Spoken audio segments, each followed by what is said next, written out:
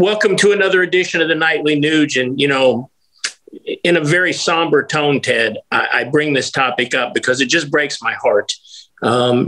Everyone has seen in the news the gay couple, the two men that were allowed to adopt two little boys, that they've been charged with prostituting those little boys, to sexually abusing those little boys, to posting pictures of that abuse online for profit.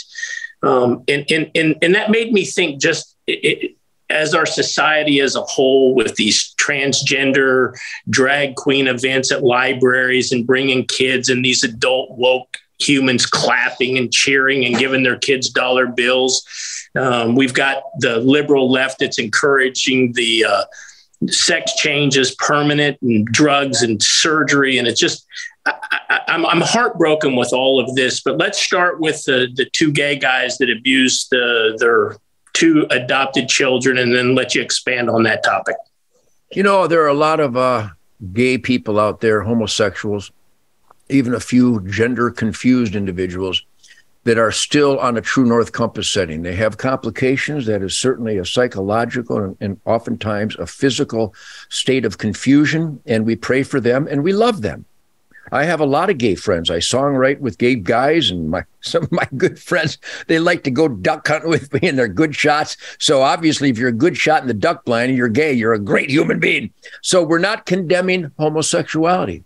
We're condemning criminal, evil, child molestation, pedophilia. And it's pedophilia. It's not attraction to younger people. They're literally trying to rationalize the indecency, the pure evil atrocity of molesting and sexualizing children. And when these fat, gay, drag queen monsters dress up as exaggerated female prostitutes and crotch twerk children in the town square, even in Waco, Texas, which I promise you will never happen again. But we're turning a blind eye to this stuff. We're turning a blind eye to after-school Satan clubs. Oh, it's just harmless because my daughter really gets a kick out of admiring Satan. These people are scary, brain-dead, soulless, irresponsible, criminal people. And in this example of two gay men being allowed to adopt two boys, and I know of instances where gay couples have adopted children and they've done a fine job, because just because you're heterosexual doesn't guarantee you're going to be good parents. We know that. Everybody knows that heterosexual parents have raised monsters, Jeffrey Dahmer, etc., John Wayne Gacy. We could go on and on. But in this instance, we better get a magnifying glass when we scrutinize couples that want to adopt children.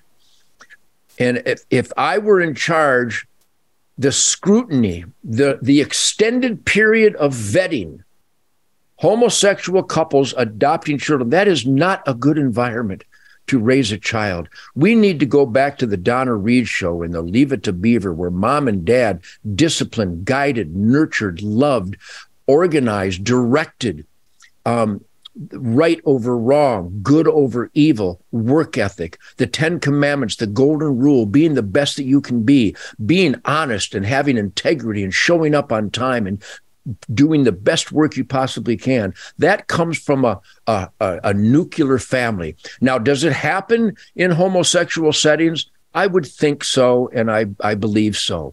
But unfortunately, there's these kinds of violations that go to the core of pure evil to the most innocent and vulnerable amongst us, young children. It's got to end. And when the Democrat Party actually promotes this indecency, when the left and Disney and Tractor Supply supports drag queen events, Argyle, my friends out there, we've got to put an end to this. You've got to raise hell. This is not right. This is Sodom and Gomorrah. We are in the Babylon hellstorm, right, being flushed in the final stages of a toilet that used to be the greatest experiment in self-government and quality of life in the history of the world.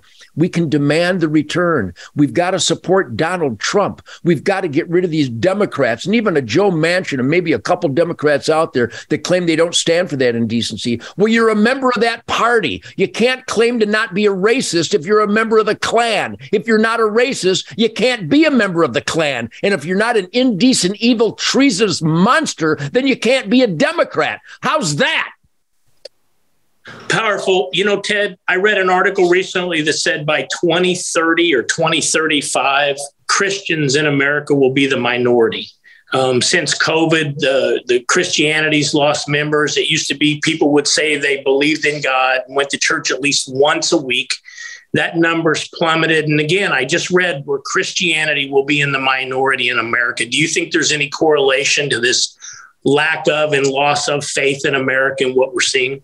There's no question there's a parallel between the abandonment of God, the abandonment of a spirit, the Native Americans' great spirit, which guided our conscience and our soul and our decision-making to do the right thing.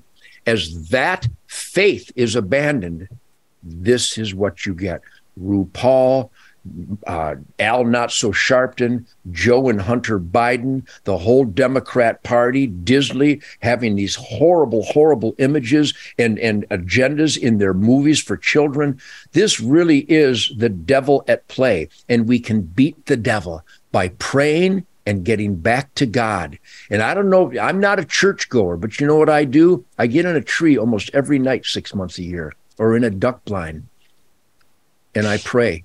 I pray that I am the best that I can be and God's humble servant in being a conservationist, a steward of his miraculous creation.